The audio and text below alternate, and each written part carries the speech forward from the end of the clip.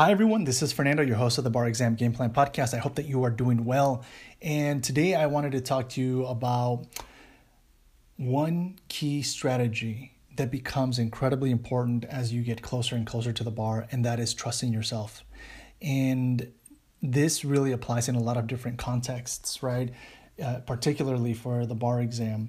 And it comes up in the context of, do I know enough information? You have to trust that you do. Right? Have I practiced my strategies enough? You have to trust that you do. And in the coming weeks, right, as I've mentioned before, you can keep refining, you can keep strengthening them.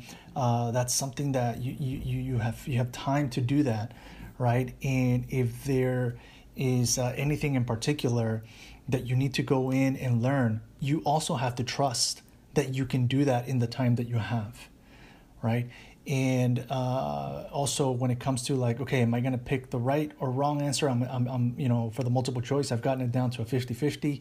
You have to trust yourself and trust your instinct and trust that gut instinct that you have to select the right answer. Trust really ends up guiding a lot of these next several weeks and the days leading up to the bar exam. It doesn't matter whether you take it in October or February of 2021 or July of 2021 or whenever it is that they schedule the next ones, it doesn't matter. You trusting yourself, and in order to really excel in the bar exam, you have to go into it with a very high level of trust toward yourself that you are able to accomplish this goal. So whatever it is that you end up putting your trust in, right? Whether it's God, the universe, life, make sure that you also redirect that trust in your abilities to accomplish this goal in the coming days, in the coming weeks, all right? Because that is just going to allow you to go into it like a boss, basically. It's going to allow you to go into it like you know that you have done what you needed to, and you trust that you put in the work that was necessary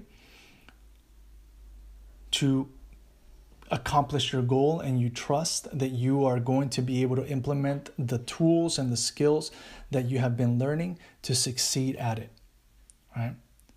And so even if there are certain things that you still need to improve on, that's okay. Just trust that you can get to them, right?